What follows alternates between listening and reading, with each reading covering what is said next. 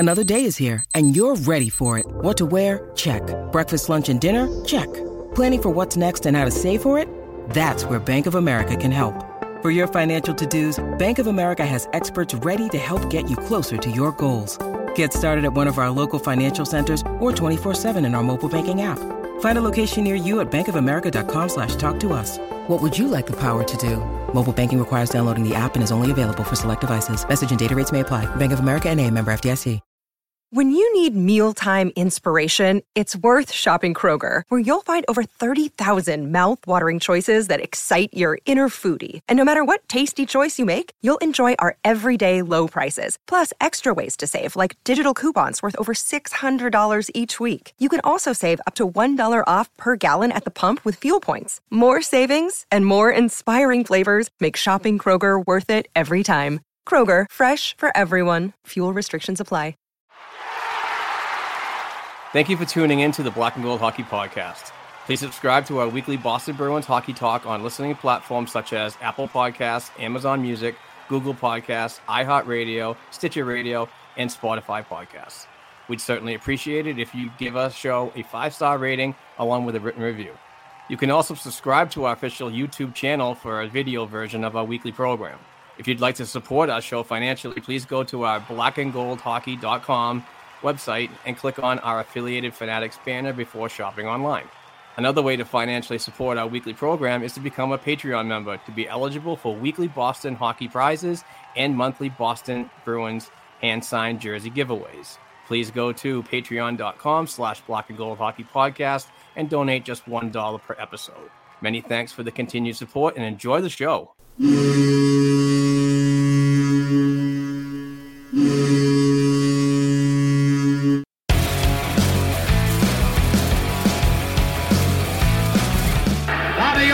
Behind the net to Sanderson, Orr! Bobby Orr! Orr from the Boston Bruins! 30 seconds left in the period. The Bruins are shorthanded. Ray Bourque. Ray Bourque from the face-off circle to the right of Reggie Whitman. Fired it down and Whitmore blew it. Did he ever? To Bergeron on the drive, save, rebound, he's loose, Sagan kicks him loose, Bergeron scores! The Priest Bergeron, with the point of the dagger in their throats, they rip it out of Toronto's hands and kill the beast! The Boston Bruins have won it after being 3 down in the third!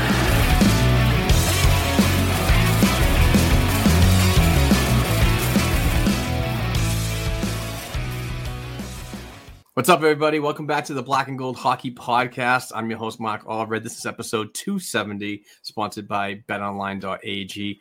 I'm here with my fellow co-host, Kevin O'Keefe. Kevin, what's up? Not much, man. It's snowing here in Massachusetts. We got a nice March snowy day going on, and I think the brightness might be getting to Dom because he's wearing some awesome glasses right now. And a nice segue as usual for Dom Tiano. Dom, thank you so much for joining us again.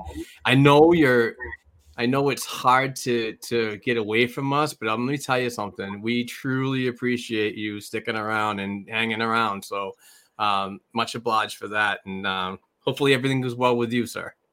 Oh, everything's great. It's a beautiful spring day here. No snow. I just want to say, Kevin, I can Athena see you, and now you can Athena see me. Oh my God.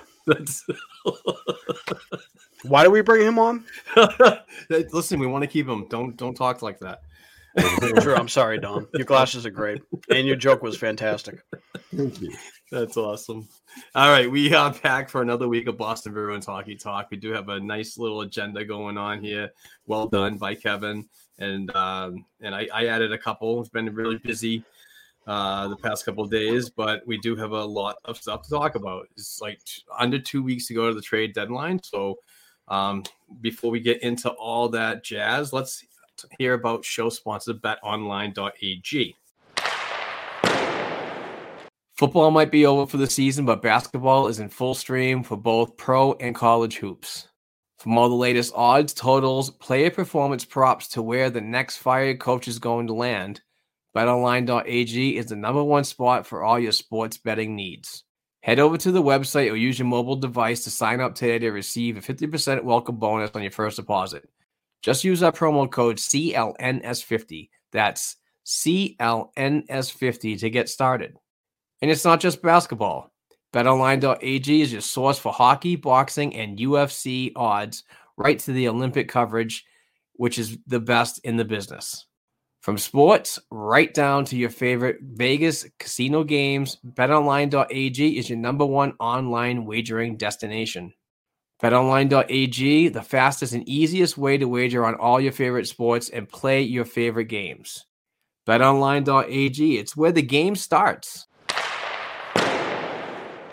And BetOnline.ag, let me tell you, those guys are fantastic. My go-to for placing my wagers on hockey and baseball in the summertime and golf and all that stuff. It's really fantastic spot to go for all your betting needs. And don't forget to use that code CLNS50 because it really helps our program out. And, we need to pay the bills. So help us pay the bills. Let's get right into it. We do have a good podcast planned out today. Why don't we start?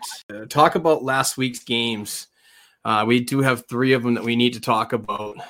On Thursday, March 3rd, 2022, the Boston Bruins were at T-Mobile Arena in Las Vegas, Nevada, to play the Golden Knights. This was the second and final time the Bruins played the Knights, at least for the regular season. The last time these two teams played this season goes back to December 14th of 2021 at the TD Garden when the visiting Vegas team beat the Bruins 4-1.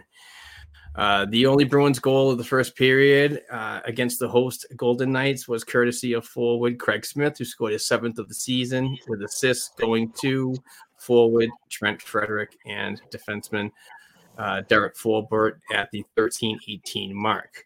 In the second period, forward Craig Smith would score his 2nd of the game and 8th of the season at the 11:03 mark, assisted by forward Charlie Coyle and Trent Frederick. In the third period, Bruins forward David Pastrnak, #Pasternasty, would score his 30th goal of the season and give the Bruins club a 3-1 lead at the 8:14 mark, assisted by forwards Trent Frederick and Eric Haula. That's Pasternak's 5th career 30-goal season.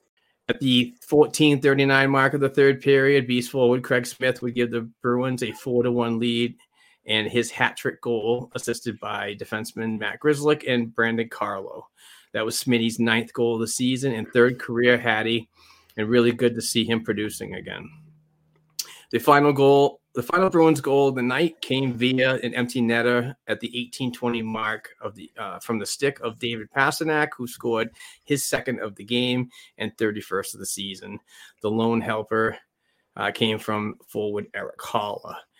Bruins goaltender Jeremy Swayman got the victory, stopping 34-36 for his 14th victory of the season and 5th straight win. Not a bad game, guys, as you had, Smitty had a hattie, Pasta with 2 goals, Freddie with 3 assists, and Haula with 2 helpers. Quick thoughts on this game. Start it off, Kevin. Yeah, I mean, first off, an empty net goal. Who did they pay to get that one? Because they have a tough time getting those. But no, impressive game. Very impressive game from top to bottom. I think that bottom 6 is really showing up, especially that third line.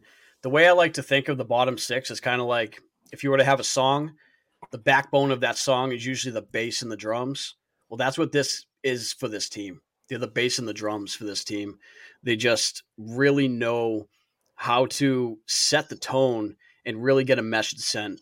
And it's really great to see. I mean, Craig Smith, my God, he just absolutely unloaded after going on a really long drought of not scoring anything and gets a hat trick, and the floodgates really opened. Absolutely. Dom, what are your thoughts? Yeah, you guys have an agenda to work off, so I'm going off the top of my head. You never shared. But anyway, yeah, agree. We talked about it last week with Craig Smith when we said, when he gets that first one, the floodgates were going to open. And here we are. but it's not so much the goals. It's the work and the effort that have been there the whole time, even throughout the drought, which made everything more impressive. I mean, we can go over the next two games after that too, but even his goal, LA was just a thing of sheer work and determination, right? So, but as Kevin said, you know, the bottom six are doing what they're supposed to do. And, you know, I look to the first line now, and I don't know. I think for them, they're still putting up points, but they're snake bitten really compared to what they are capable of doing.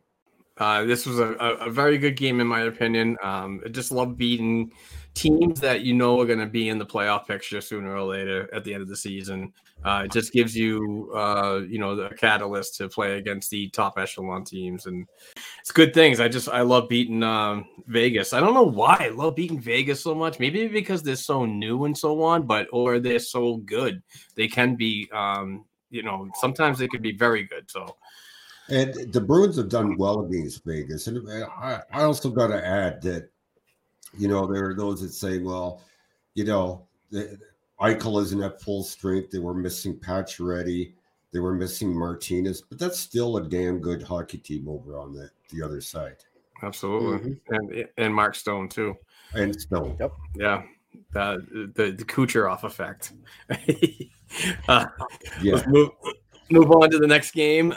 This on Saturday, March 5th, 2022, the Bruins traveled to Nationwide Arena in Columbus, Ohio to take on the Blue Jackets. This was the first time of three between these clubs, and first time the Bruins would face old friend Sean Kuraly, who seems to be doing well playing in his new home state. This was also a former Bruin Rick Nash's number retirement, and that we might just touch on later in the agenda. Bruins forward Jake DeBrusk got the game's first goal at the 10:39 mark of the first period, tipping in his 15th goal of the season, assisted by forward Brad Marchand and defenseman Charlie McAvoy. Fast forwarding to the second period and a 2-1 Blue Jackets lead. Bees forward Eric Haula. We get the 2-2 tying goal at 151 mark with a lone assist going to Brad Marchand. That was Haula's 8th goal of the season, continuing a season-high 6-game point streak. The next Bruins goal came in the third period at the 4:40 mark when Craig Smith ties the game at 3 with his 10th of the season, assisted by defenseman Connor Clifton and forward Nick Foligno. Smitty now has goals in 3 straight games. The fourth Bruins goal of the game came in the third period when Patrice Bergeron scored a power play goal and 4-3 lead at the 14:58 mark, assisted by forward Taylor Hall and David Pastrnak. Bergie's 16th goal of the season snapped a 2-game pointless streak. Unfortunately, 3 seconds remaining in the final frame, Blue Jackets forward Jakub Voracek tied the game at 4 apiece, forcing overtime, which posted no results, leading to the dreadful skills competition shootout. In the shootout, forward David Pastrnak was the only player to score, giving the Bees a 5-4 shootout victory, finishing the 6-game road trip. Bees goaltender Jeremy Swayman got the win against Columbus, stopping 20 of 24 Blue Jacket shots. Brad Marchand had a 2-assist game, which snapped a 2-game pointless streak. And Jeremy Swayman perfect in the shootout, giving him his 15th victory and 6th straight win. Quick thoughts on this game. An impressive 6-game Western road trip, earning 10 of a possible 12 points. Kevin? Yeah, last game of the road trip. I remember Dom was saying that he expected them to come out a bit slow on that one, just because they're looking forward to getting home to their families and being done with the road trip. But they were able to pull out a win. You got contributions up and down the lineup. It's one of those games where they should have won it, and they did win it, regardless of what fashion it was in. It's tough to give up a goal that late, but it was just an all-around tough one there, giving up a goal that late in the game. But they bounced back. They won it in, like you like to say, the skills competition there. Yep. They got the win there, so that's fine. But yeah, I don't have really much else to say. I mean, I'm happy for Haula. He's really contributing. Like you said, 6-game point streak. He's really getting it going, and right at the right time too. Absolutely. Tom, your thoughts? I was expecting a letdown game. I will say this. On the other side, Columbus works their asses off, man. And they were playing playoff hockey, and it was good for the Bruins to go up against that and face a little bit of adversity here and there. It was nice to see Pastrnak do something different in the shootout, but doesn't mean anything because there's no shootouts in the playoffs anyway. So, they fought it out. They stuck with it. They won the game. But full credit to Columbus for putting up the fight, and full credit for Boston for pulling it out. Yeah.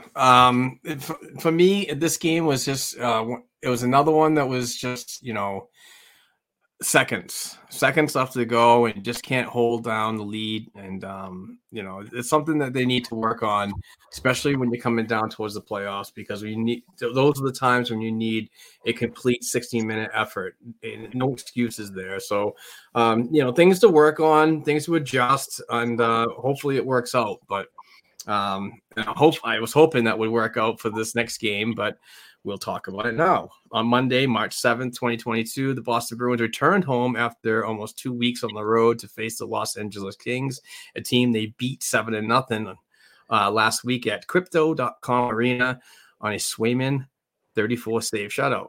The Bruins got on the board first in the opening frame with a goal from forward Trent Frederick, who scored his fourth of the season at the 14:02 mark, assisted by forwards Charlie Coyle and Craig Smith. A bit later, over a minute, LA tied the game at 1 apiece. Real quick one on that one. Went to the second period. Red hot Bruins forward Craig Smith scores his 11th of the season, assisted by forward Charlie Coyle and defenseman Mike Riley. Smitty's goal at the 19:05 mark gave the veteran forward points in 3 straight games. Under 30 seconds to go in the third period, the LA Kings tied the game to forcing overtime for the Bruins for the second straight game. In the extra session, LA Kings forward Andreas Athanasiou, and I see you, Dom, sealed the deal on the victory at the 1:53 mark of the overtime, scoring his 8th of the year. Bruins goaltender Linus Ullmark got the start in goal stopping, and actually had an excellent career record in previous games against the LA, but not on this night. Ullmark stopped 25 of 28 visiting shots for the overtime loss. Smith with a goal and an assist, and Charlie Coyle, regardless of the late game fumble, had 2 helpers in the game, giving him 4 points in his last 5 games. Quick thoughts on this game, guys. Great game. That was a lot of fun to watch. Someone had to lose. Unfortunately, it was the Bruins. Obviously we don't like the way they lost there, giving up another goal very late within the last minute. But there's a lot of good to take out of that game. It was a lot of fun. I don't think I can really say much more about it other than it was a great game. It was a lot of fun to watch. It was a great game. I even tweeted out that night that it was a shame one of the teams had to lose. But I want to pound my desk here because things that happen that shouldn't be happening to this team. And I know we're going to talk trades later on, but here's the issue. Just under 2 minutes left to play, and Charlie McAvoy was out on the blue on defense on the right side with Connor Clifton on the left. If I remember correctly, that's what it was. They went off. Out came Derek Forbert and Brandon Carlo, which should be your pair out there in the last minute. They should be. Now, I don't know at what time McAvoy and Clifton come back out. Do any of you guys remember? I don't. Nope. Yeah, I think it was sometime before the goal. They don't have any trust in their defenders on the left-hand side to be able to close out a game. Honestly, it should be Forbert and it should be Carlo, the two of them out. But you can't ride them for 2 minutes. I mean, we all agree on that. There's no way they can be out there for 2 minutes in those heavy minutes. So here you have a guy that we would all like to see an improvement on Connor Clifton, being forced to go play his offside. I don't care what all the analytics say. I don't give a shit what the analytics say. And I'm deeply into analytics. For 59 minutes and 30 seconds, the analytics were great. But it's the last 30 seconds of that game where they stunk up the joint. Why? Because they don't have the personnel to put out there when the going gets tough. Yep. Now, I want to go to the overtime goal, if I can. Sure. Everybody knows Charlie Coyle had a brain fart. But if you watch the play develop, this is a 3-on-3 gimmick. We don't see 3-on-3 in the playoffs. If this was a playoff game, we wouldn't have seen what we saw. Charlie McAvoy thought he would jump into the rush, okay? So he left a king behind him, which was Athanasiou. Coyle, without thinking, this is his brain fart, and it is his mistake, put the puck in the area where McAvoy would be had it been 5-on-5. Still probably would have gotten intercepted, but he would have been in a position to defend. Right. So it was a mix-up on all sides. But I'm not concerned because, like you said, it's a gimmick. It's 3-on-3. We don't see it in the playoffs. Mm-hmm. As long as they fix their 5-on-5, I'm fine with it. And that's my rant. I really wanted to pound my desk, but Mob Saddam over there with his rant of the day. Mob Saddam. He's looking like he's straight out of The Sopranos right now. I know, right? I feel like I'm gonna get whacked. No, no, but to be serious, the LA game I thought was good because the physicality was there. That's the type of hockey that you traditionally see in playoff style. And I enjoyed it. Games. That's what they play, back-to-back playoff games. Exactly. And you know, those are good things to work on with, you know, under 30 games to go in the regular season. So it's a lot. I mean, it sucks the fashion that it came, but I thought it was an entertaining game. I know people are losing their minds, but I kind of just brushed it off and said, you know, let's go Chicago. Yeah. Yeah. And Allmark was fantastic that game. Yeah. And he's getting torched. Yeah. Getting torched. And he was so good. I mean, that goal that happened there in the final minute, how can you, I mean, it got knocked down by a player in front and he couldn't see anything and someone was there to pick it up. I mean, how are you going to fault him for that? You can't fault him for it. That game had everything. Physicality on both sides, sustained offensive zone time for both sides, great defense, and great goaltending on both sides. That was give me 82 games like that. Oh, yeah. And I'll be happy. Oh, yeah. I'm totally in agreement with that. All right, let's jump into some topics. That was a bit of a long go at it with the games, but Craig Smith found a great fit on Boston's third line. Should he be a lock at that line for the long haul? I say yes, just by what could happen. Let's shore up that third line and make the adjustments via trade if needed on the second line right side with the first line right side. With the potential removal of Jake DeBrusk going somewhere. Who knows if that's actually going to happen. But when you think about scenarios and the rosters and so on, you kind of can put the places in play. But you don't, in my opinion, you don't want to disrupt that third line because it's a very puck possession line. It's fast, it's gritty, and obviously Smith shoots a lot. But complemented that below is your fourth line, who has been playing well, good too. So I don't think we need to mess with any of those lines. I just think it's the the first and second that might need a little bit of adjustments. And if something comes in via trade, great. Hopefully it happens, because right now, if you do move DeBrusk, there's nothing internal that's coming up right now to push anybody out of their roster spots, especially coming down to the playoffs. Yep, absolutely. This third line is the third line you would see on a Stanley Cup winning team. Agree. I actually, hands down, I wouldn't touch lines 2, 3, or 4. I agree. I think Haula has done far more better than expected in that spot. Certainly a lot better than Charlie Coyle did. So I don't touch it. Pasternak's been on a tear. Hall is playing the possession and setup guy. I mean, he's even finding Haula. And Hall is providing that no-nonsense, solid defense that you have to have with two guys like Hall and Pasternak out there. What they need to do, if they move Jake DeBrusk, they absolutely have to bring a right winger in. Absolutely. No two ways about it. They're not going anywhere if they don't. Unless you're breaking up that second or third line to put somebody up there. And then no. You've messed up what you've just built.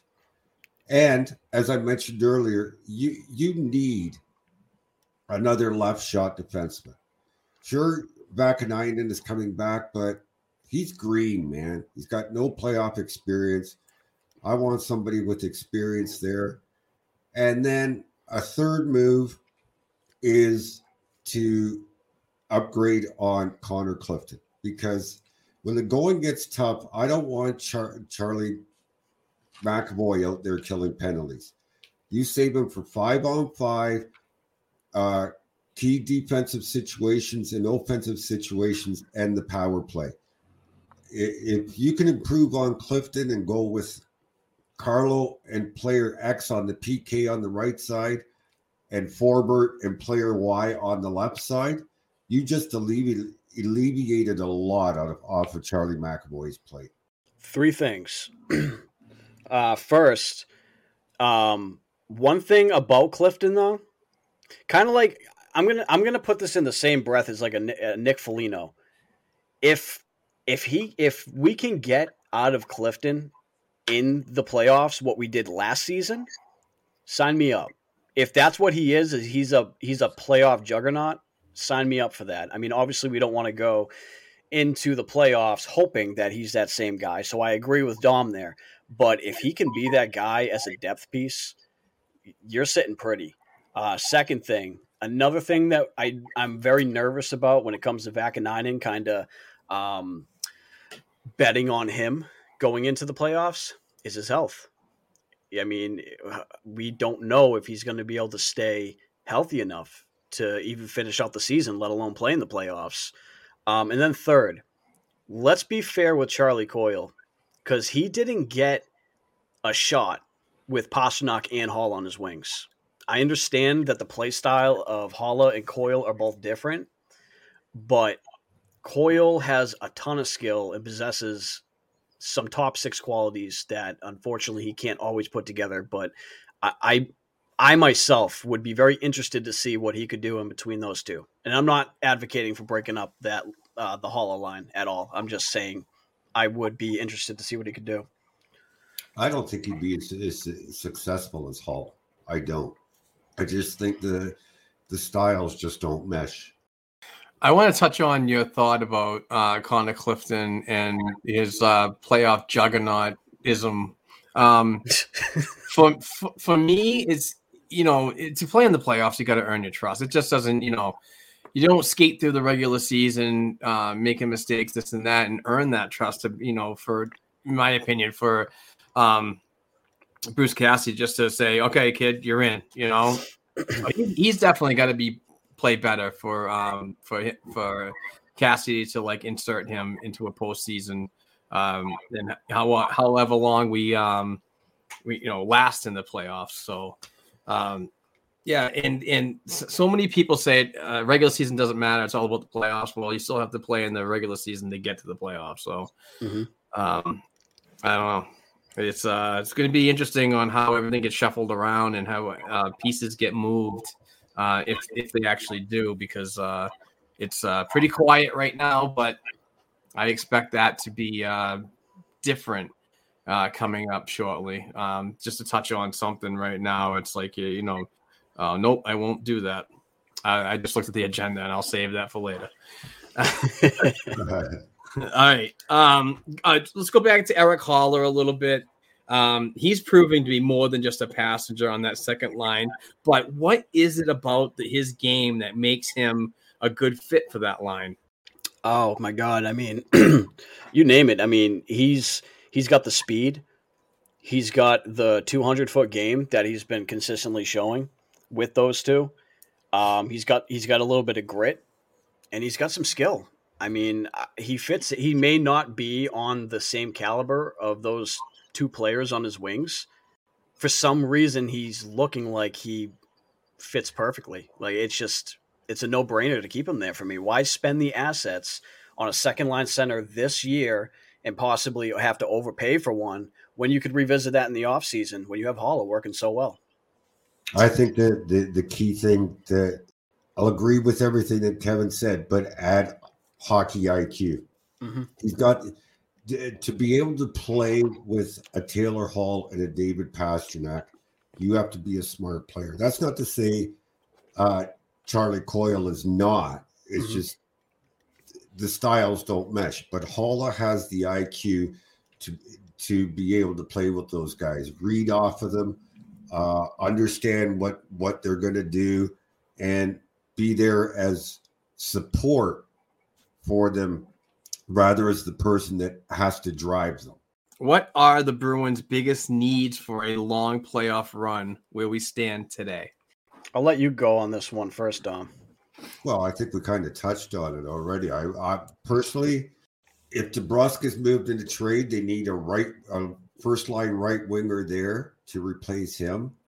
And then you need a left shot defenseman. I don't want to say complement, but to slot everybody properly where they should be. Right. And then I would like to see an improvement on Connor Clifton on this. And I know about his playoff history. To me, he was great against Washington, but he wasn't so great against the Islanders. And that's what you get with Clifton. He'll surprise you for stretches and be totally okay. And other times in between, he's just there, a body on the ice. So those are the three needs. Oh, and they need Jeremy Swayman to be Jeremy Swayman. There you go. Mm-hmm. Yep, absolutely. And they need Linus Ullmark to step up if Swayman is not getting it done. Yeah, for sure. I mean, when I look at this offense, I think they are one piece away, and that one piece away is that right wing from being able to contend with the best of them offensively. And I just specify offensively there because defensively, it's not up to par, regardless of what the analytics say. Just like Dom had said earlier, it's just not there for me. And part of me wants to go forward with saying they actually need three pieces on that back end. I just don't know how well Riley or Forbort will be able to do in the playoffs. And to be honest, I'd rather Grizz be on a third pairing in the playoffs. I mean, that's just, I feel like two pieces on that left side and one on that right side would make this team with the offense be able to compete with anyone. Now, but obviously, you're talking about acquiring four players. Oh, I know it's not going to happen. I'm just going over what I think they'll need. But think about just bringing four guys in the off season with a full training camp. How long it took them to mesh? There just isn't enough time to bring four bodies in and expect like that to be ready for the playoffs. And I know that it won't happen either. I'm just specifying what I think they need to be able to run with anyone. That includes Tampa and Carolina. Now I agree with what you say, though, as to what they should be able to bring in and what they should bring in to, hopefully catch fire and be able to maybe catch a team like Tampa or Carolina off guard and, maybe knock them out in a 6 or 7 game series. But But for me, I don't know. How do you guys feel about Riley's physicality lately? Very good. Yeah, it's definitely been noticeable and needed in certain situations. But he's still got to have that defensive prowess and not like be so worried so much on getting rid of the puck so quickly. Try to carry it up a little bit further, because I think that when he's getting heat on him from behind, or a back check or anything like that, and he just kind of hurries the pass, that's when he's like really making those nasty turnovers. But we haven't seen that lately, so things are really turning around for him in his game. I think he's gaining a little more trust from the coaching staff. Kevin Dean's probably working with him a lot more to try to transition out further, get out of the zone, and then if you make a mistake there, it's not so bad as deep as it is in the past when he's given it up and you're only like 30, 40 feet away from the goal, and it's normally in the net. But things to work on. I mean, it's a work in progress. On paper, this is not a Stanley Cup team. They're going to have to work hard and together. So if they can't do it together, there's no point in the whole mission. I'm really glad that you guys said that, because for me, if Riley can continue playing the way that he's been playing, I think he kind of puts himself above a Grzelcyk when it comes to the physicality, when it comes to the playoffs. So I wouldn't feel like you have two of the same player there on the left side, and like a Grzelcyk and a Riley, kind of like a transitional, more offensive driven type player who also can, play well defensively. But Riley has that physicality. He has been showing it. So I would be okay with having him on a third pairing over Forbort going into the playoffs if they go ahead and acquire another left shot defenseman. Yeah, I think the key there too with Riley is, since he's been with McAvoy a lot, he's no longer shying away from taking the hit to make the play. I don't know if Chucky is helping him through that or what, or better communication on the ice, warning them like, hey, there's somebody on you, whatever. I don't know what it is, but he definitely is not shying away from taking the hit to make the play. Moving on to the next topic. This one came pretty much out of nowhere, and it is should Don Sweeney go for Minnesota Wild prospect Jack McBain? And you guys have a little bit more intel on this type of player. I didn't have much time to do a lot of research. I know he's playing is he Boston College? Correct. Yeah. So it would be a trade for rights. And this sounds like a player that's going to be pretty good, has a pretty decent future ahead of him. But those rights are going to cost not only the Boston Bruins, but any team that actually gets them. So let's hear what the price could be and your thoughts on the player. Well, with the price apparently is a second round pick for his rights, but I'm assuming that's if there's kind of an acknowledgement in place that the player will sign for the team that trades for him. Now, I think that's a fine price when you go back and you look at certain players who got their rights traded, who turned out to be pretty good players, which McBain definitely has a chance to do. Adam Fox went for 2 seconds. Hyman, I forget exactly what he went for. Was it a second? Fourth, wasn't it? Second and a fourth, maybe. Yeah, but he went from Carolina to Toronto, and Hyman turned out to be a good player. I mean, Adam Fox turned out to be a Norris Trophy a winner.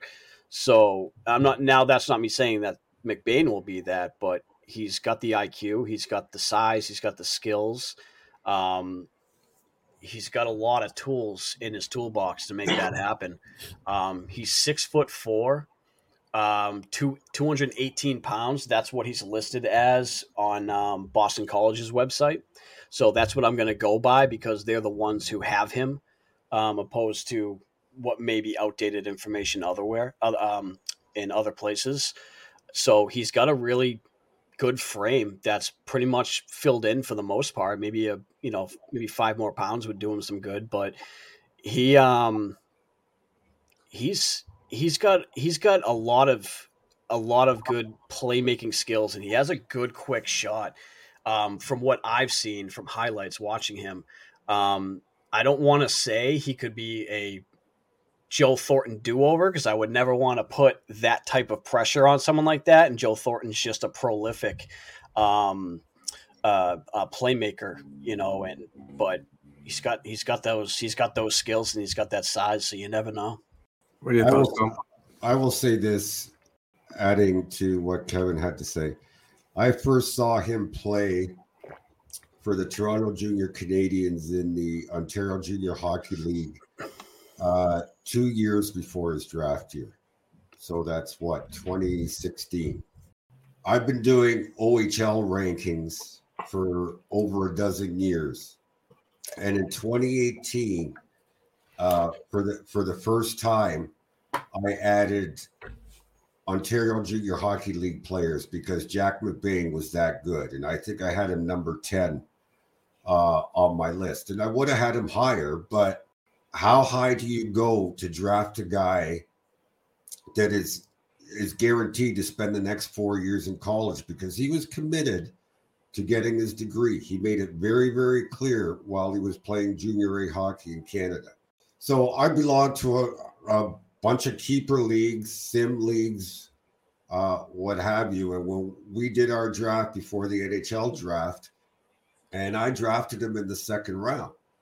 And everybody's like, what are you doing, dog? What are you doing? I said, well, I can afford to wait 4 years. You wait and see. I will tell you, if the Bruins were to acquire him, he automatically becomes their number one prospect down the middle. Ahead of Brett Harrison, ahead of Studnicka, ahead of Beecher, you name it, he's number one. Would I pay a second? I would pay. Let's go this far, because I've already made it public. I would trade the Bruins' second pick plus a B prospect to get his rights if I knew he was going to sign. Because let's face it, where the Bruins are picking will be a very late second round pick. Right. Okay. Which is pretty much a third round pick, considering where McBain was picked. He was the second pick in the third round, or the first pick in the third round? I don't remember. I think it was the first pick of the third round. So he's pretty much a late second round pick. But then you have a team like Ottawa or Montreal that offers their second rounder. You're not going to compete with that because it's a much better pick. So you're going to have to throw in something else to sweeten the pot. Okay. I would pay it. That's me. I watched him in junior A for 2 years. I followed him at Boston College.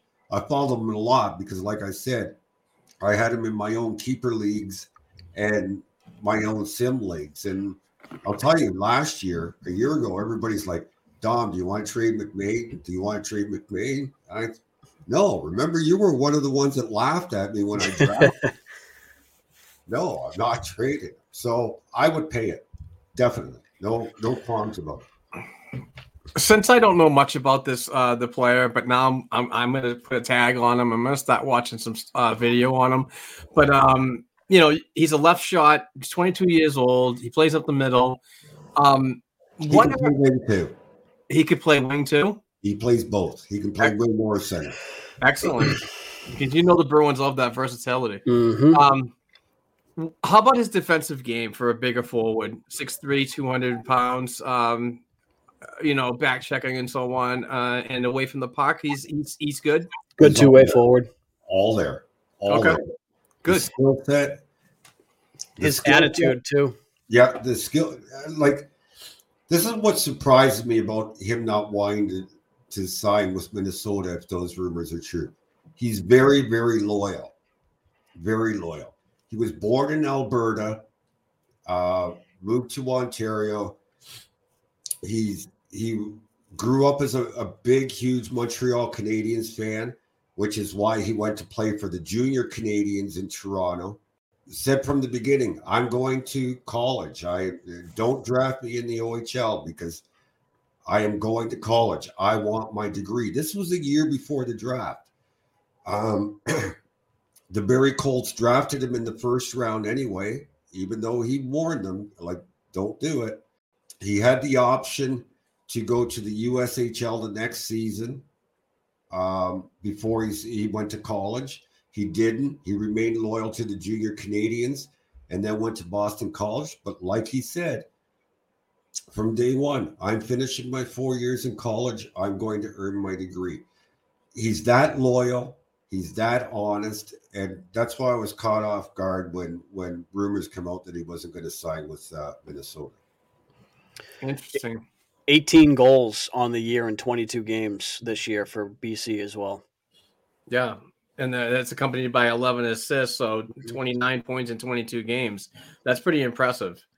Very impressive. What else? Another question, Dom, because you've been following him for a while playing in the GTHL, and he played for the Don Mills Flyers. Now, did he come? You said he's from Alberta, correct? Yeah, he was born in Alberta, but his family moved to the Greater Toronto area. Yeah. Okay, his dad was Andrew McBain that played in the NHL. Oh, was he Carolina? I forget where he was playing when Jack was born. Okay. But eventually they moved to Toronto, and he was still young at the time, and that's where he began his hockey career. So, awesome. Well, where he became to get known. I mean, everybody knew while he was playing midget that this guy was going to be an NHL player. I mean, he was that talented. Boston's got a leg up on this kid, too, because he's here in Boston. All it takes is Bergeron figuring out how to contact him and saying, hey, I'll bring you out for lunch. Let's have a discussion. You never know. Yeah, but they can't. That's tampering. Right. It's just not allowed. Right. Well, it's not allowed. What they don't know won't hurt them, right? No. Like, I was asked today, and if I can have a minute, maybe I'll explain it so that the listeners can understand. Absolutely. Take your time. Why, like I was asked, why would you trade for this guy when you can sign him for free on August 15th if he's not signing with Minnesota? Well, you want his rights. You want the ability to be able to talk to him before he can, because, and I don't have Cap Friendly open in front of me, so I don't know the numbers, but you have teams with no cap space. So they can't bring him in and burn a year of his entry-level contract. You have teams up or near the maximum 50 contract limit, so they can't sign him now. If they do, then it limits what they can do on trade deadline. The Bruins, I believe, have 45 contracts signed. They got plenty of contract space to sign them, sign another one if they want, sign another one if they want, and still bring in two pieces or three after trading Jake DeBrusk and be under the contract limit. So if you wait till August 15th, there's a lot more teams out there bidding. The number that could bid on him right now is limited. So you want to try and get him and have that exclusivity to sign him before anybody else can. Tom, 40. Sense? Yeah, oh yeah, makes total sense. That number on the contracts is 44 or 50, Dom. 44. Okay, yep. I was out by one. So they have, but from my Amesbury math, that is 6 spots, which is attractive because there's a lot of players that are in the NCAA right now that are going through are done with their seasons, but the lucky ones are going through the Frozen Four tournaments and everything like that. So their commitments will be over soon. So I'd expect that number to go up higher. Yeah. And of course, trade deadline. So yeah. But if you look at the other teams, look at the teams at 47 or more, and that eliminates how many teams could be in on Jack McBain right now. Right. Don't count non-playoff teams because they don't matter. They're not going to be active on trade deadline and acquiring pieces, right? Yeah.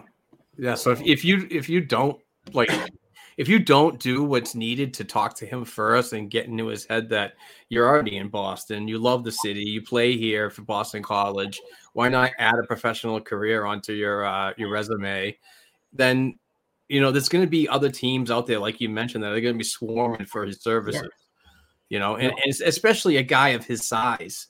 I mean, it's over 6 feet and over 200 pounds is just going to bring a lot of teams a calling. So absolutely.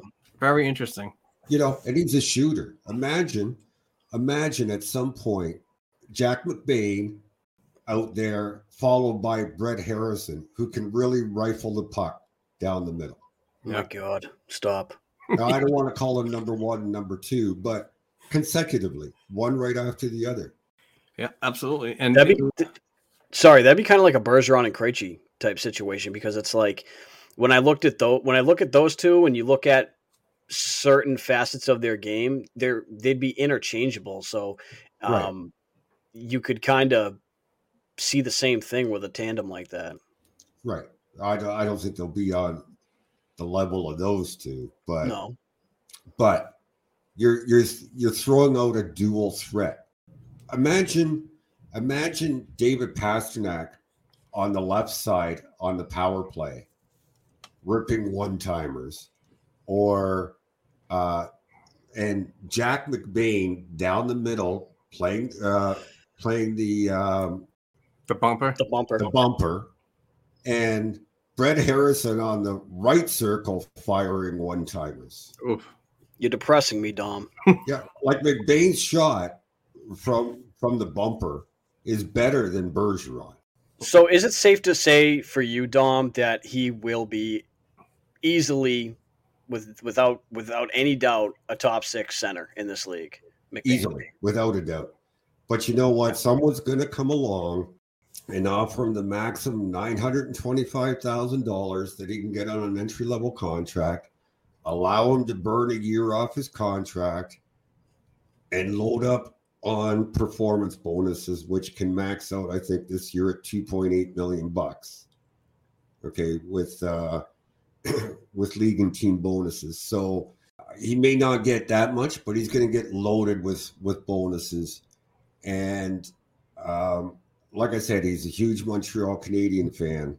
But let's not forget how much pull the agent has here. Ooh.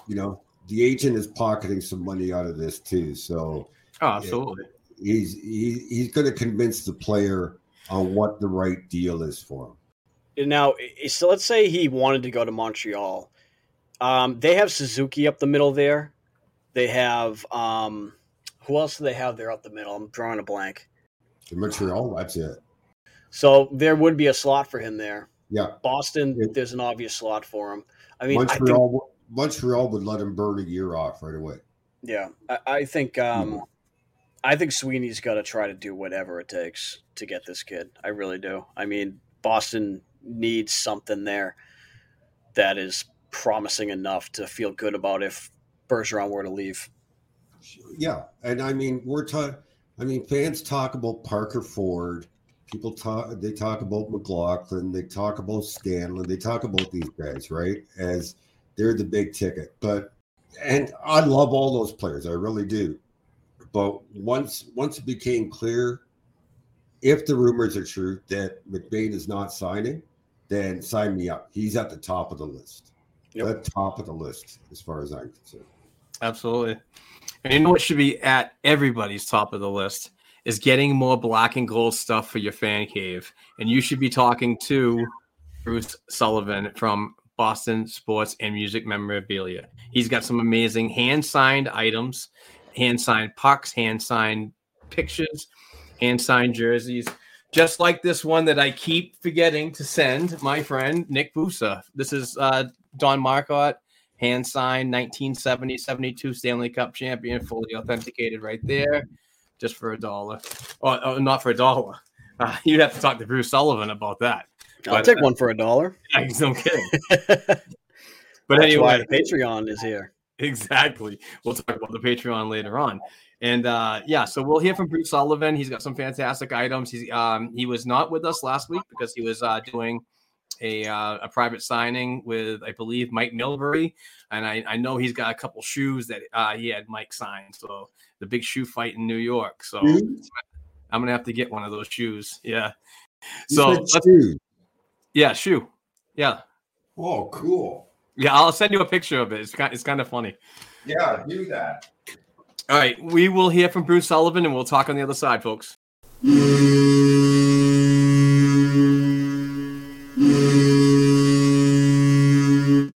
Hello, Bruins fans. This is Bruce from Boston Sports and Music Memorabilia with our Black and Gold Memorabilia Moment of the Week. We are proud to announce our limited-time Don Marcotte sale.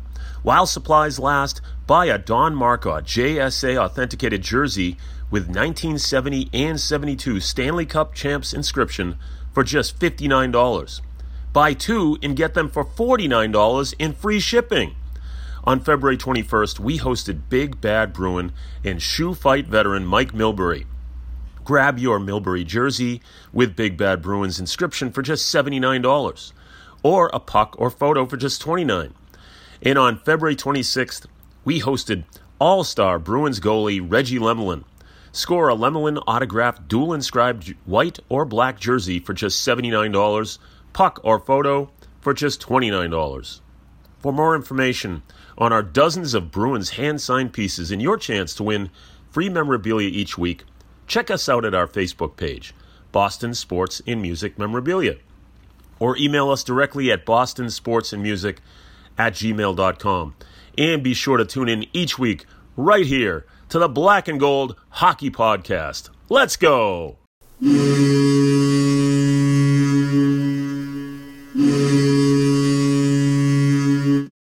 All right, we're back. We just heard from Bruce Sullivan from Boston Sports and Music Memorabilia. Fantastic stuff. If you listened, go back and check out the email, write it down, or follow the Facebook page because he gives away free stuff just for liking and sharing.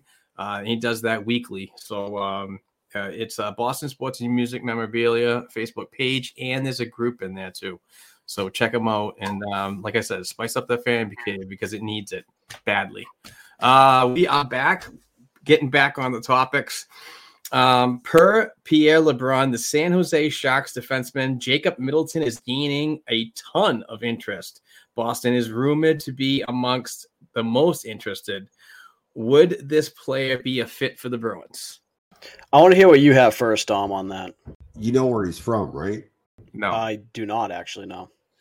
About 5 blocks that way. Oh, no kidding. Dom babysat him as a kid or something. This is the story we're about to get. No, my son babysat him as a kid. That's how old I am. Never too old to be a babysitter. Would he help? Definitely. I just don't know how you work out the lineup. He's that guy you can kill. Let's put it this way. The kid plays a lot with Burns and with Carlson.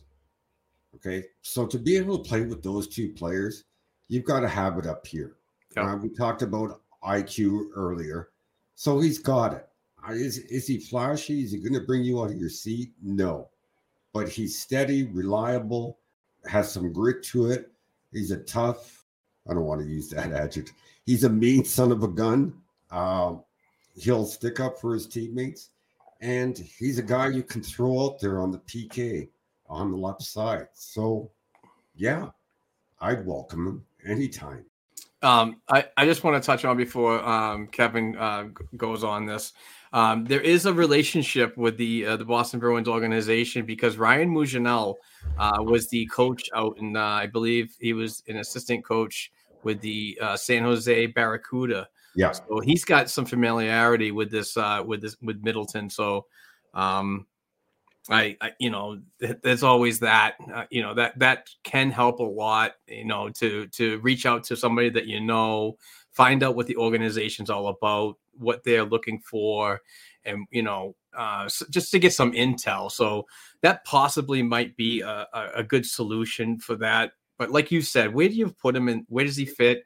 I like the idea that you can put him in multiple situations, which is always good when a player that you'd like to get in. And so I don't know.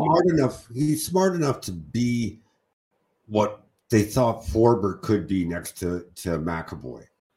I guess that's the best way of describing it, because I don't think, like, I don't mind Forbort. I don't hate him. I don't dislike him like a lot of the internet does, but he's just not, he doesn't think at McAvoy's level. So it makes it hard for him. I think Middleton, like I said, he plays with Burns, he plays with Carlson. He knows how to play with those type of defensemen. I mean, one thing that he can definitely help is the penalty kill for sure. He's a part of that great San Jose penalty kill. I could see him being a good fit there. Right now, he's actually playing top pairing minutes. Do I think he's a top pairing defenseman, though? No. I think he could possibly slot in.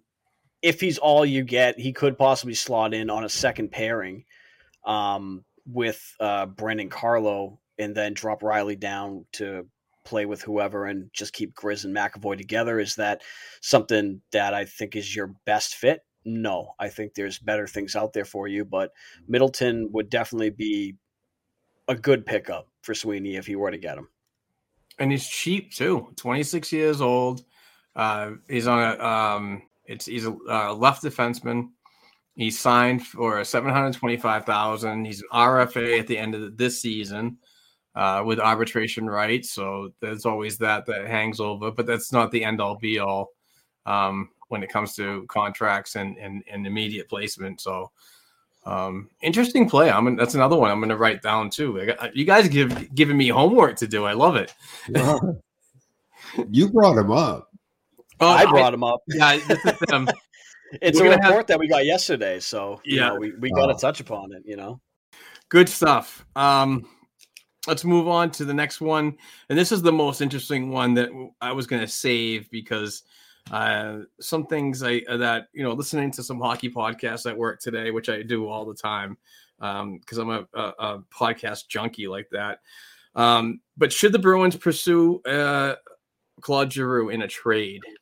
And I know we've had some back and forth banter with that on our private chat.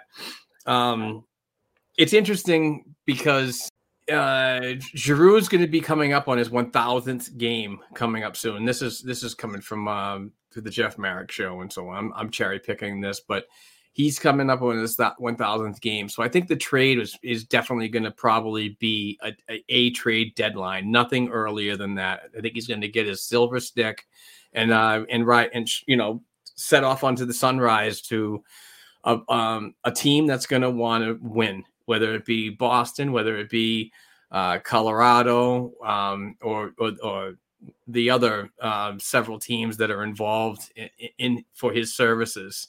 But what are your thoughts on getting him, and also incorporate the idea that we do have Haula, who is playing well, but we haven't seen him in a playoff scenario yet. And we also haven't seen Philly in the playoffs for a while and be relevant in those postseason games.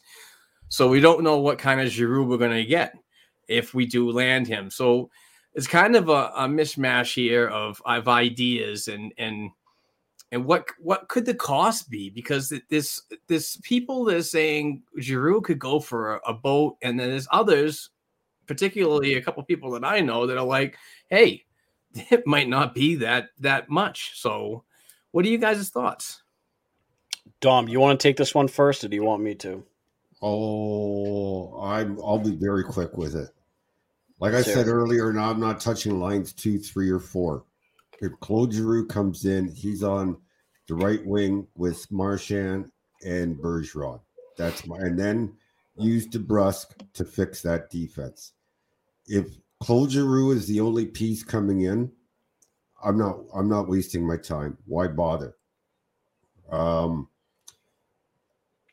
The cost to get him, to me, I said it weeks ago, even before Philly had their press conference, that he was available, the Bruins would be interested, and that he was going to be strictly a pure rental, because all the talk is that he's going back to Philly next year because that's where he wants to retire.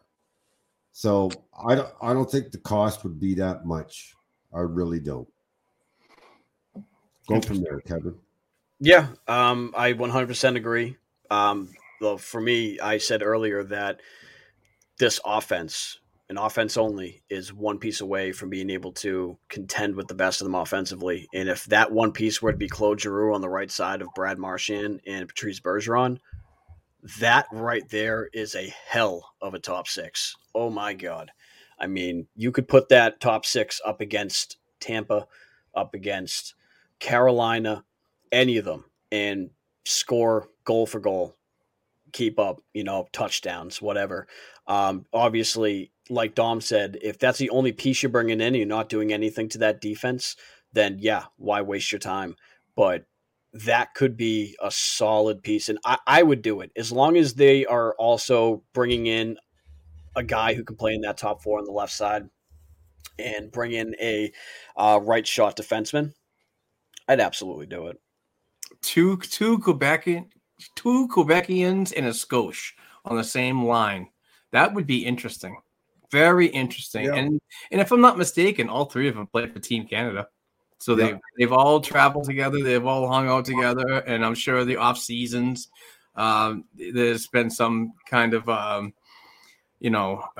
talking to, because a lot of the players these days, they're more apt to reach out and talk to, it's not like the 60s and 70s where everybody was just like, if you saw them at a bar, you were basically kicking their ass or fighting or this and that. It's more of a very common place for NHL players nowadays. So that would be a pretty sick line. But for me, the concern would be is just the pure rental. What we would give up for somebody that wants to go back.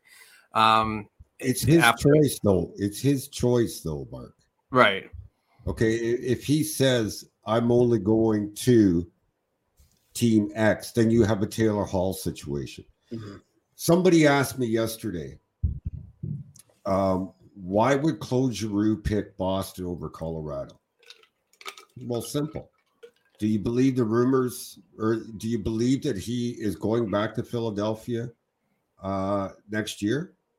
And he replied, yes. I said, okay. You have a young family at home. Okay. You're going to move yourself out there and leave. You're going back to Philly. Why uproot your young family? And you're going to go live out in Colorado for a few months. Or you're going to live in Boston and hop in a car or a train or a plane and be there in an hour to go see your family. Yeah, it is rumored that he did say he wanted to stay close to home as well as have a shot at a playoff run. Boston can provide that. How deep will that playoff run go? Depends on Sweeney. So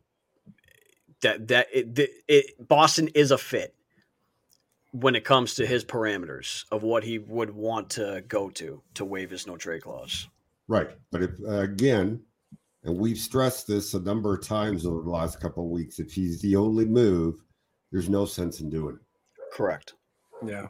Yeah, there's other options that can be explored on the market with under 2 weeks to go. If it comes down to that, that's for sure. Moving on to the next one. How about we're going back to Jacob Chychrun. We seem to be talking about this every week, but still it's just, he's gaining more attention as we get closer to the deadline. That's going to be on the 21st of this month. And the Bruins are rumored to be one of 8 teams that continually to be involved in conversations for his services. Is there a deal that actually could make sense for the Bruins here? I'm just going to say goodbye.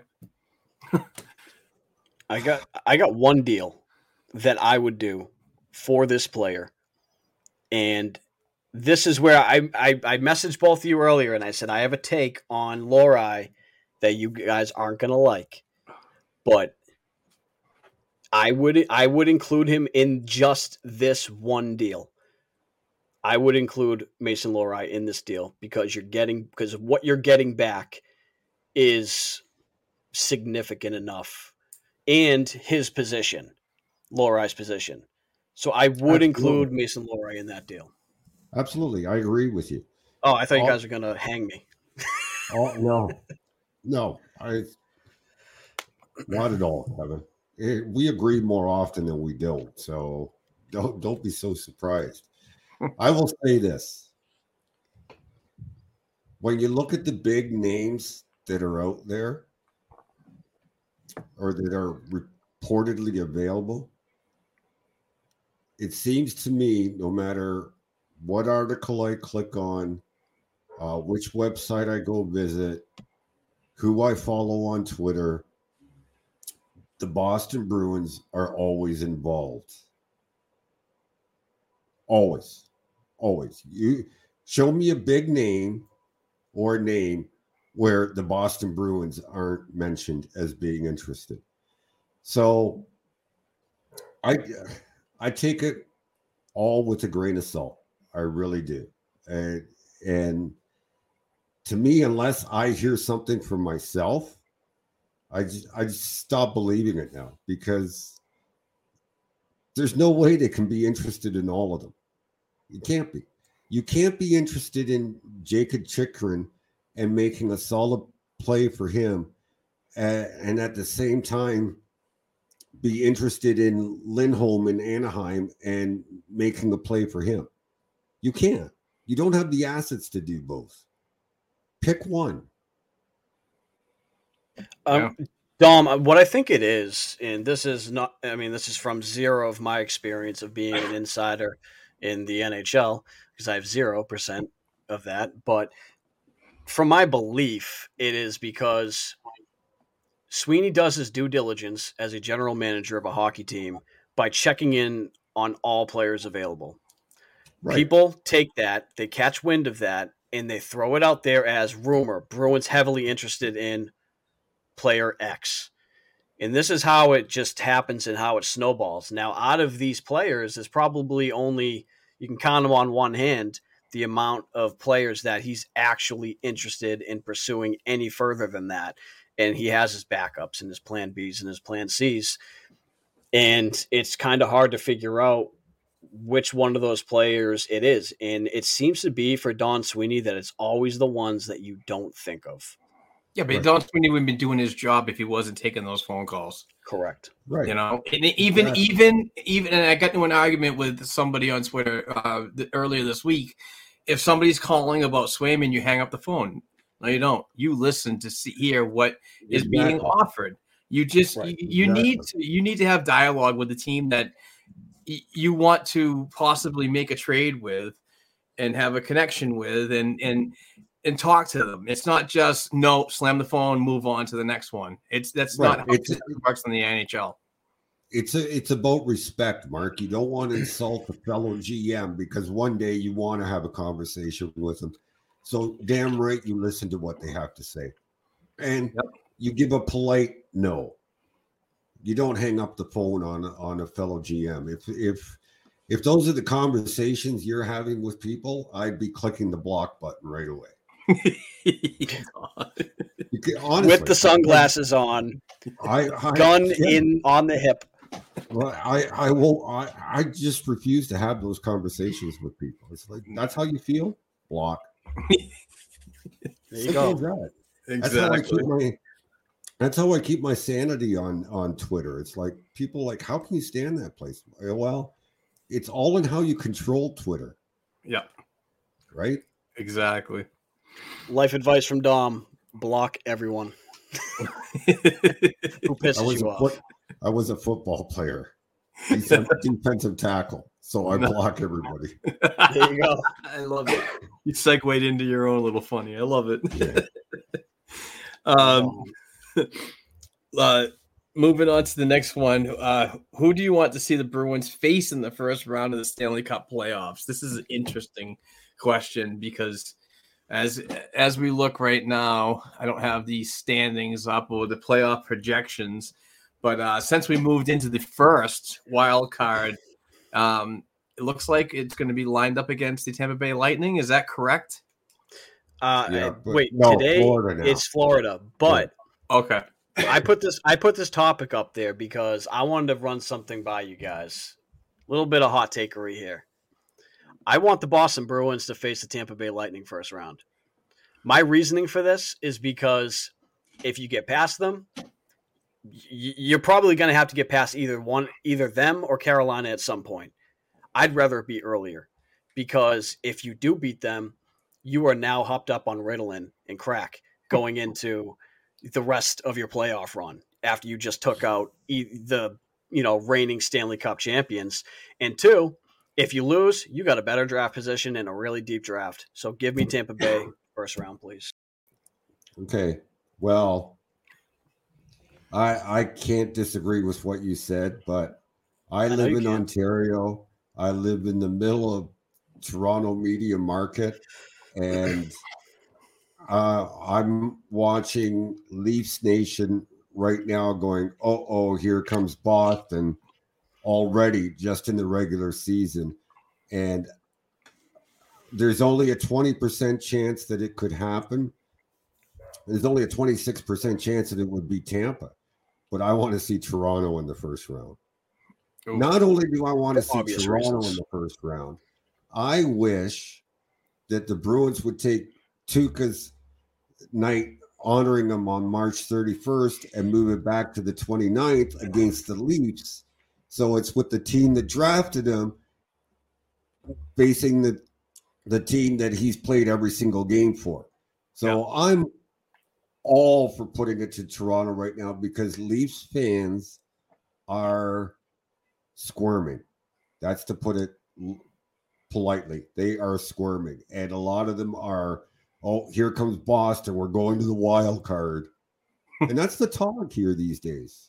Oh, yeah. Because the Bruins, Tampa Bay, Toronto had a 10-point gap not long ago. And the Bruins went on this 10 of 12 points on the road trip and just closed that gap. So now they're within, I think, 3 or 4. I think it's back to 6 points as of today. Oh, so back to 6? Okay, 5. So 5. Right. 5. So, yeah. They were closer in January, too, when they went on that streak. Yes. In January. That's right.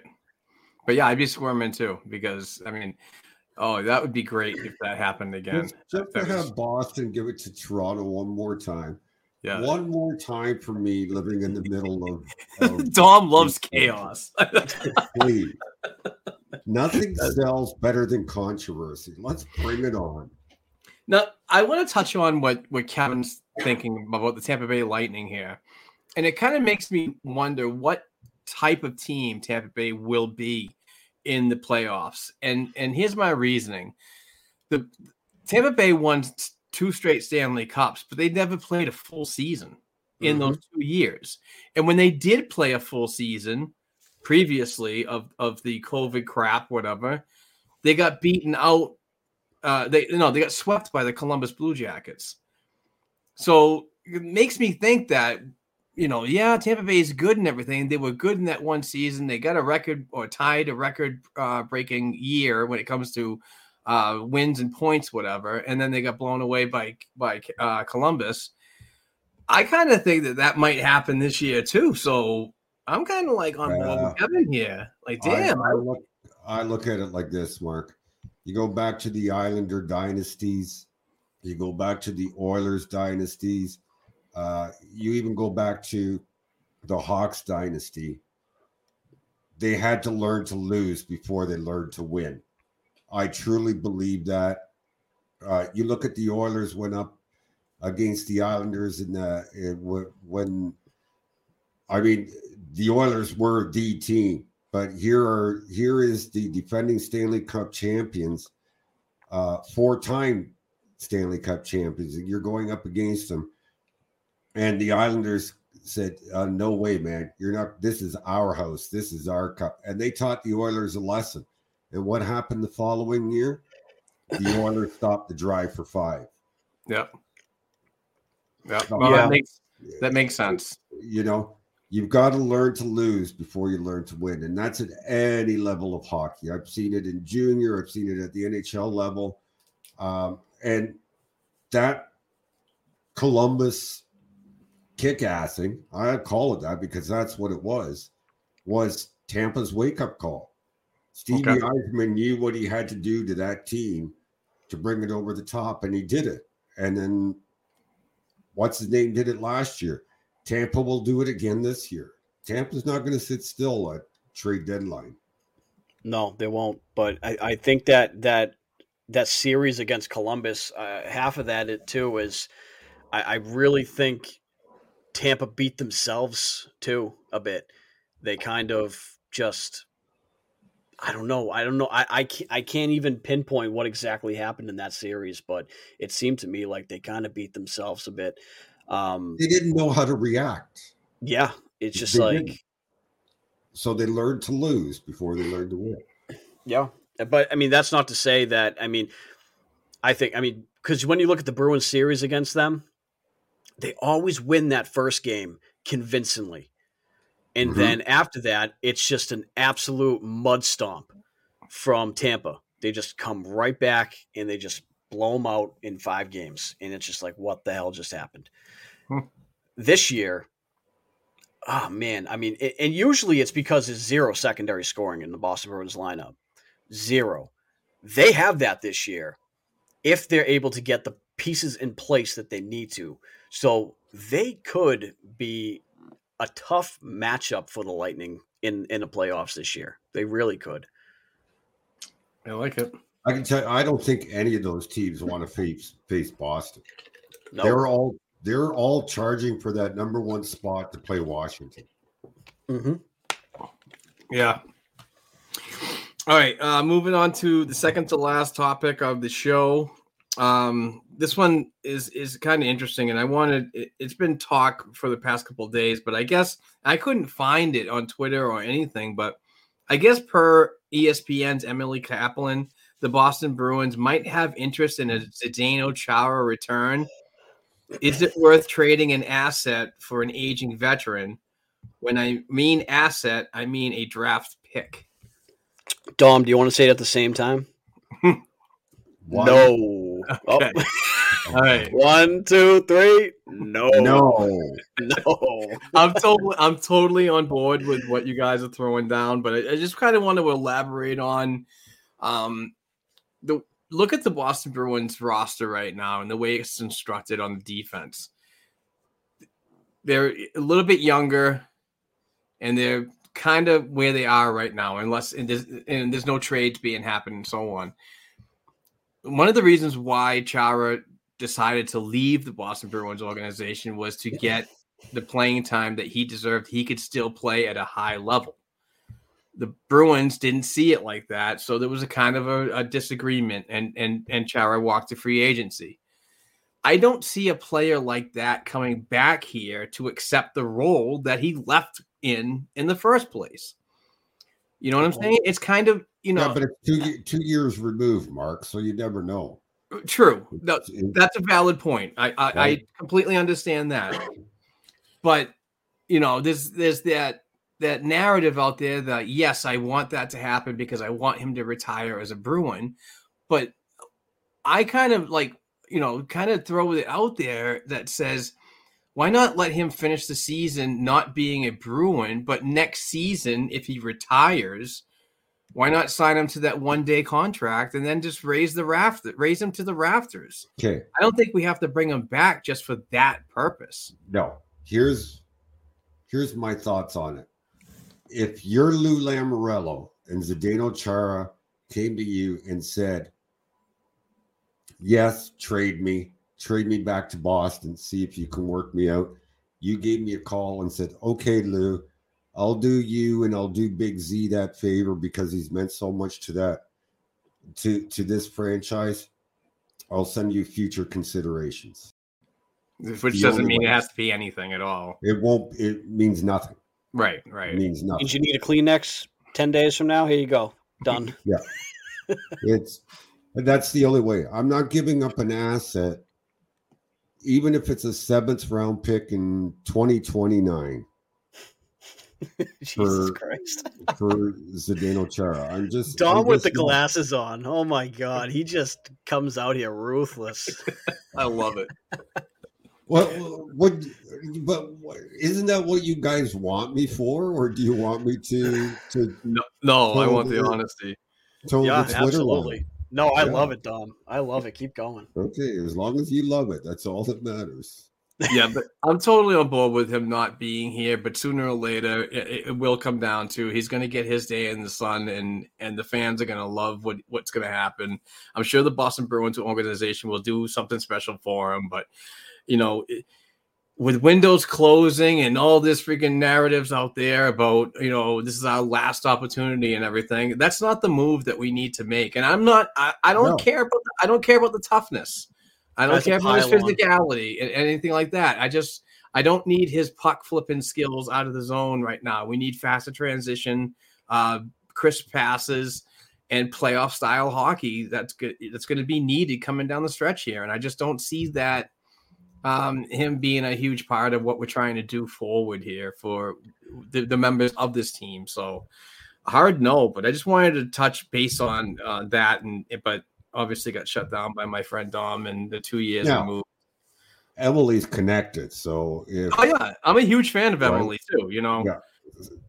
So, but I'm just telling you what the most I would pay for it is. Yeah, I think when you look at the situation too, Zdeno Chara should have retired 2 years ago. Yeah.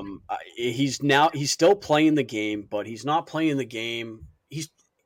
He's doing what we never wanted to see Tom Brady do, what we don't want to see Patrice Bergeron do, and that's become a shell of yourself. I mean, he's a pylon out there. He just gets skated around regardless of how big his stick is or not. I mean, it's just the Bruins exposed him last year. Absolutely exposed him. Totally exposed him. And I think they knew how to attack him. Yeah, and I think this is why I'd be a fantastic general manager for a hockey team. If any of you listening and need one, you can give me a call. I have zero emotion. I don't care about crap like that. Like, I would never make a bad move like spending an asset on a guy who is past his prime, needs to be brought out to the pasture there. Oh, Jesus. It's true. It's getting dark here. It's getting dark. It's true, though. I mean, his career it should be done. If he plays another year, I'd be like, what the hell is going on here? With that talk, the next thing you know, you're going to have sunglasses on, and I'm going to get waxed. It's like I said on the podcast we were all on the weekend. I would trade my own mother. Yeah, I know. That was funny. I'll trade my mother, too. It's you can't have emotions in that business if you're an NHL general manager, because emotions will get the best of you. Absolutely. Another great segue, Dom. Rick Nash retirement on Saturday night. The Boston Bruins and Columbus Blue Jackets. We talked about the game. It was a shootout victory. Highly respected player. Throughout the league, just a dominant force when he was on before they had injuries, obviously. And, came to the Boston Bruins, and I was just like, man, we got our right wing. We drafted David Pastrnak. We developed David Pastrnak. We got David Pastrnak in the league, and look what he's doing right now. But before all that, there was a time that there was a hole on the right side. And I think Don Sweeney really did a masterful job to get that filled. But unfortunately, injuries, head injuries particularly, couldn't, get Nash to play anymore at a higher level. So obviously had to hang it up. But what an emotional night for him. And Dom, I know you've had close, not conversation. You might have, I'm not sure, but I know you've been close enough to see Rick Nash play for the London Knights back in the day in the Ontario Hockey League. So what kind of night was that for you? I was actually at his jersey retirement night in London when they retired his jersey there. So, nobody does these ceremonies better than the Montreal Canadiens. And I hate to say that as a Bruins fan, but Montreal does it well. But what Columbus did was beyond that. I mean, that was probably one of the best ceremonies I had ever seen. And for a guy as humble as Rick Nash is, a guy who doesn't want the spotlight. My understanding is he agreed to do it, but the Blue Jackets had to do it his way. It had to be when Nick Foligno was there. I think you mentioned it the other day, Kevin. Like, isn't it amazing that all three captains after him were there that night for the Columbus Blue Jackets, right? This is how humble Nash is, that he wanted to make sure everybody was included. This wasn't a Rick Nash thing. He even said it in a speech. This is a Columbus thing. Remarkable player. I wish the concussions never happened, and that, because all the talk was he was going to re-sign in Boston, and even if we only got him for a couple of years, I think people would have appreciated him more in Boston. As like, who really follows Columbus or watches Columbus? If you're a Bruins fan, do you tune in? Oh, Columbus is playing tonight, let's tune into that game. No. So they would get to appreciate who he was and what he was even more. But I'll admit, it brought memories back to me when he was playing junior in London and watching him play there, and then the retirement night they had for him in London. It was nothing fancy or big like this, but it just brought back all the memories. He, from junior all the way through to his last day in Boston. Kevin, what are your thoughts on the Nash retirement from the former Bruin? I unfortunately did not get to watch it. They didn't show it on the Bruins cast at all, or at least if they did, I missed it. But I wish I could have seen it. I did get to see just little, clippets of, it being raised up. But I'm gonna have to YouTube some of the stuff and see if they have any of it on there so I can watch that. Because growing up, Rick Nash was always one of my favorite players. Growing up, I loved when the Bruins got Rick Nash.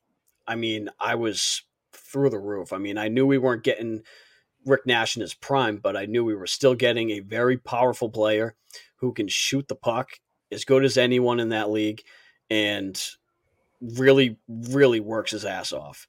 And I was so excited to get him, and seeing him get that injury playing for the Boston Bruins to end his career sucked. And then to watch all of the people, I don't even care, I'll say it, who know literally nothing about this game apparently, sit there and talk trash about the trade and this and that and all this stuff, bringing in a guy like that, it really pissed me off. I mean, because Don Sweeney did a fantastic job of bringing in what they needed at the time.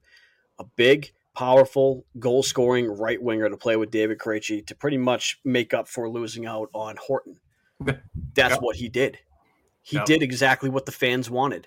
And because he gets an injury, they're all up in arms. Sweeney sucks, this and that. Had that worked out and they went to the Stanley Cup Finals, no one's saying a damn thing. It's just right. You can't tell the future. You can't say to yourself, you're like, oh, I can't trade for him because I know exactly what's going to happen. What's going to happen is he's going to get injured in the second game of, this round. Like, you don't know. But that's just it, Kevin. Those that make the argument say, should have known about the history. Nash had a history. Well, you know what? If Patrice Bergeron went on the market tomorrow, do you think 31 GMs are going to say no because he has a history? Exactly. Roll the dice. Come on. Yep. Every player in the NHL is technically injury prone because they're all one hit away from having their career ended. Yeah. And circling back on talking about Nash, I know we're still on the topic, but I highly recommend, Kevin, if you do have about an hour to listen to the 32 Thoughts podcast with Elliot Friedman and Jeff Marek. Fantastic program. One of my two favorite people. But they had Rick on before the retirement, and he's so well-spoken. constantly learning every day. He's in a development role right now with the Columbus organization. And Jeff actually asked him if he would consider being a general manager. And he said, absolutely, I would love to be a general manager. But he will be one day. He will be. But the best thing that I heard was he wants to go through the process of learning everything before he gets there. It's not just, it's more or less like what Don Sweeney did, player development for like about 10 years. And then, seamlessly fit right into a general manager role. But that's how well-spoken Rick Nash was on that program. And I was really impressed by how he loves to get everybody involved. He is not an individual, and he's very impressive, very impressive. But I just wanted to, I wanted to add that onto the topics because I thought it was a little bit relevant because he was a former Bruin, but just an all-around great NHL player in his career. So obviously young kids and a family and so on. So best of luck to him and congratulations on the retirement and hopefully you become a GM. Who knows? Maybe you'll be the Boston GM in about 10 years. You're getting me depressed again, Mark. I'm sorry.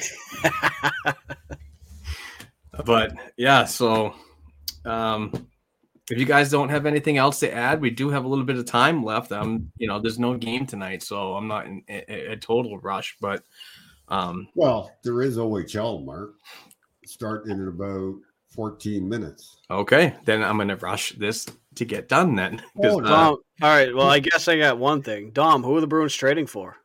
What are you hearing? I'm just kidding. I'm just messing with you. Block. On the spot. All I will say is quack, quack, quack. Oh my God, that was a great tweet. If you follow Dom Tiano, you'll understand what we're talking about. What tweet? Oh, when I went down by the river before the podcast. Yeah.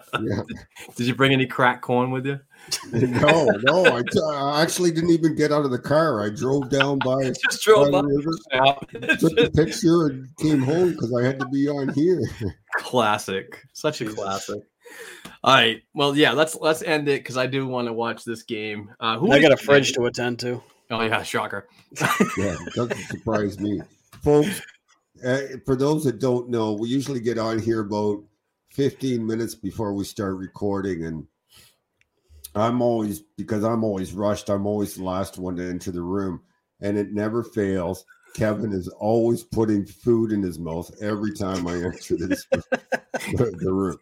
And to make matters more confusing, Mark named his stomach Kevin. Oh, we don't need this one. Yeah, but I did that 10 years ago before I met Kevin. Yeah. It's fate. Yeah. It's fate. All right, guys, we're going to be wrapping this up. We just want to say thank you to Kevin and obviously and Dom for the time. As always, I greatly appreciate you guys sitting there chatting some Bruins with me. I have so much fun doing this. I really do. But we do have to talk about our Patreon account, our campaign that we have. So when you donate $1 per episode, you get some fantastic stuff, weekly giveaways like a Rick Middleton hand-signed puck and Eddie Johnston, 1970-72 Stanley Cup champ. But also you get to be involved in these hand-signed jersey giveaways. Like I said earlier, Don Marcotte, 1970-72 Stanley Cup champion, just for $1, folks. So go to patreon.com/Black and Gold Hockey Podcast and just donate that $1. We'd certainly appreciate it. It helps us support and pay the bills at a small sports media company, but also it gives us more money to buy more stuff for the future. I talked to Bruce Sullivan from Boston Sports and Music Memorabilia, and he's got 3 jerseys on the way. I got a Jerry Cheevers, Terry O'Reilly, and I believe I got a Sean Thornton on the way. So, good one. Yeah, exciting stuff. I just got one of those from him too, which is great. Exciting stuff, and we'd certainly appreciate any financial contribution. And if you can't donate financially, we do ask that you please share, retweet, subscribe, to YouTube. It all the small stuff really pays off. Like and share the videos on YouTube and everything. It's awesome. So we truly appreciate that. But and not only that, I also heard before the show here that if you do become a Patreon, Mr. Dom here will, the Dom will send you a signed photo of him sitting here in his sunglasses. So that's something to look forward to. I don't know if you can see that, but can you see that? Oh, yeah. They're Harley Davidsons. Nice. Oh, dude. Sons of Anarchy Dom over here. Oh, man. All right, boys. Which game are you catching tonight, Mark? Just so I know. I don't know. Which one are you watching? Oh, I don't know. I haven't decided yet. There's a few of them. So either if Sarnia is on or Oshawa, I'll catch up on one of those. I think I might go back and watch Oscar Yellowbick's game from this morning. I heard he had a great game, so nice. I might watch that one first. Nice. I'll be watching some BLTs. BLTs. Hey, all right. You boys are going to have to come up to Ontario and we can catch an OHL game live. How about that? Oh, that sounds good to me. That'd be crazy. That sounds good to me. Yeah. All right, boys. Again, thank you very much for your time. I truly appreciate it. Thank you, everybody, for tuning in, paying attention every week. I had a lot of fun over the weekend with, oh my God, Matthias Mantikivi.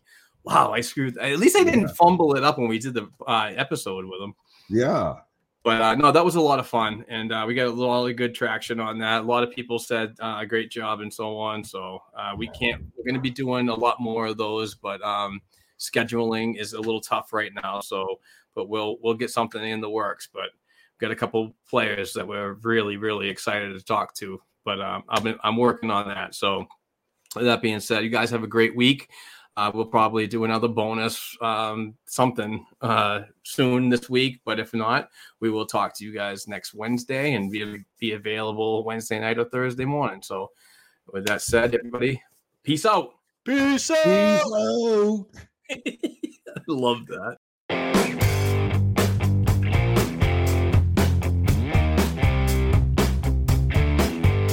Thanks again for tuning in and supporting this week's episode of the Black and Gold Hockey Podcast. Please give the show a 5-star rating and write a review on listening platforms such as Apple Podcasts and Spotify Podcasts.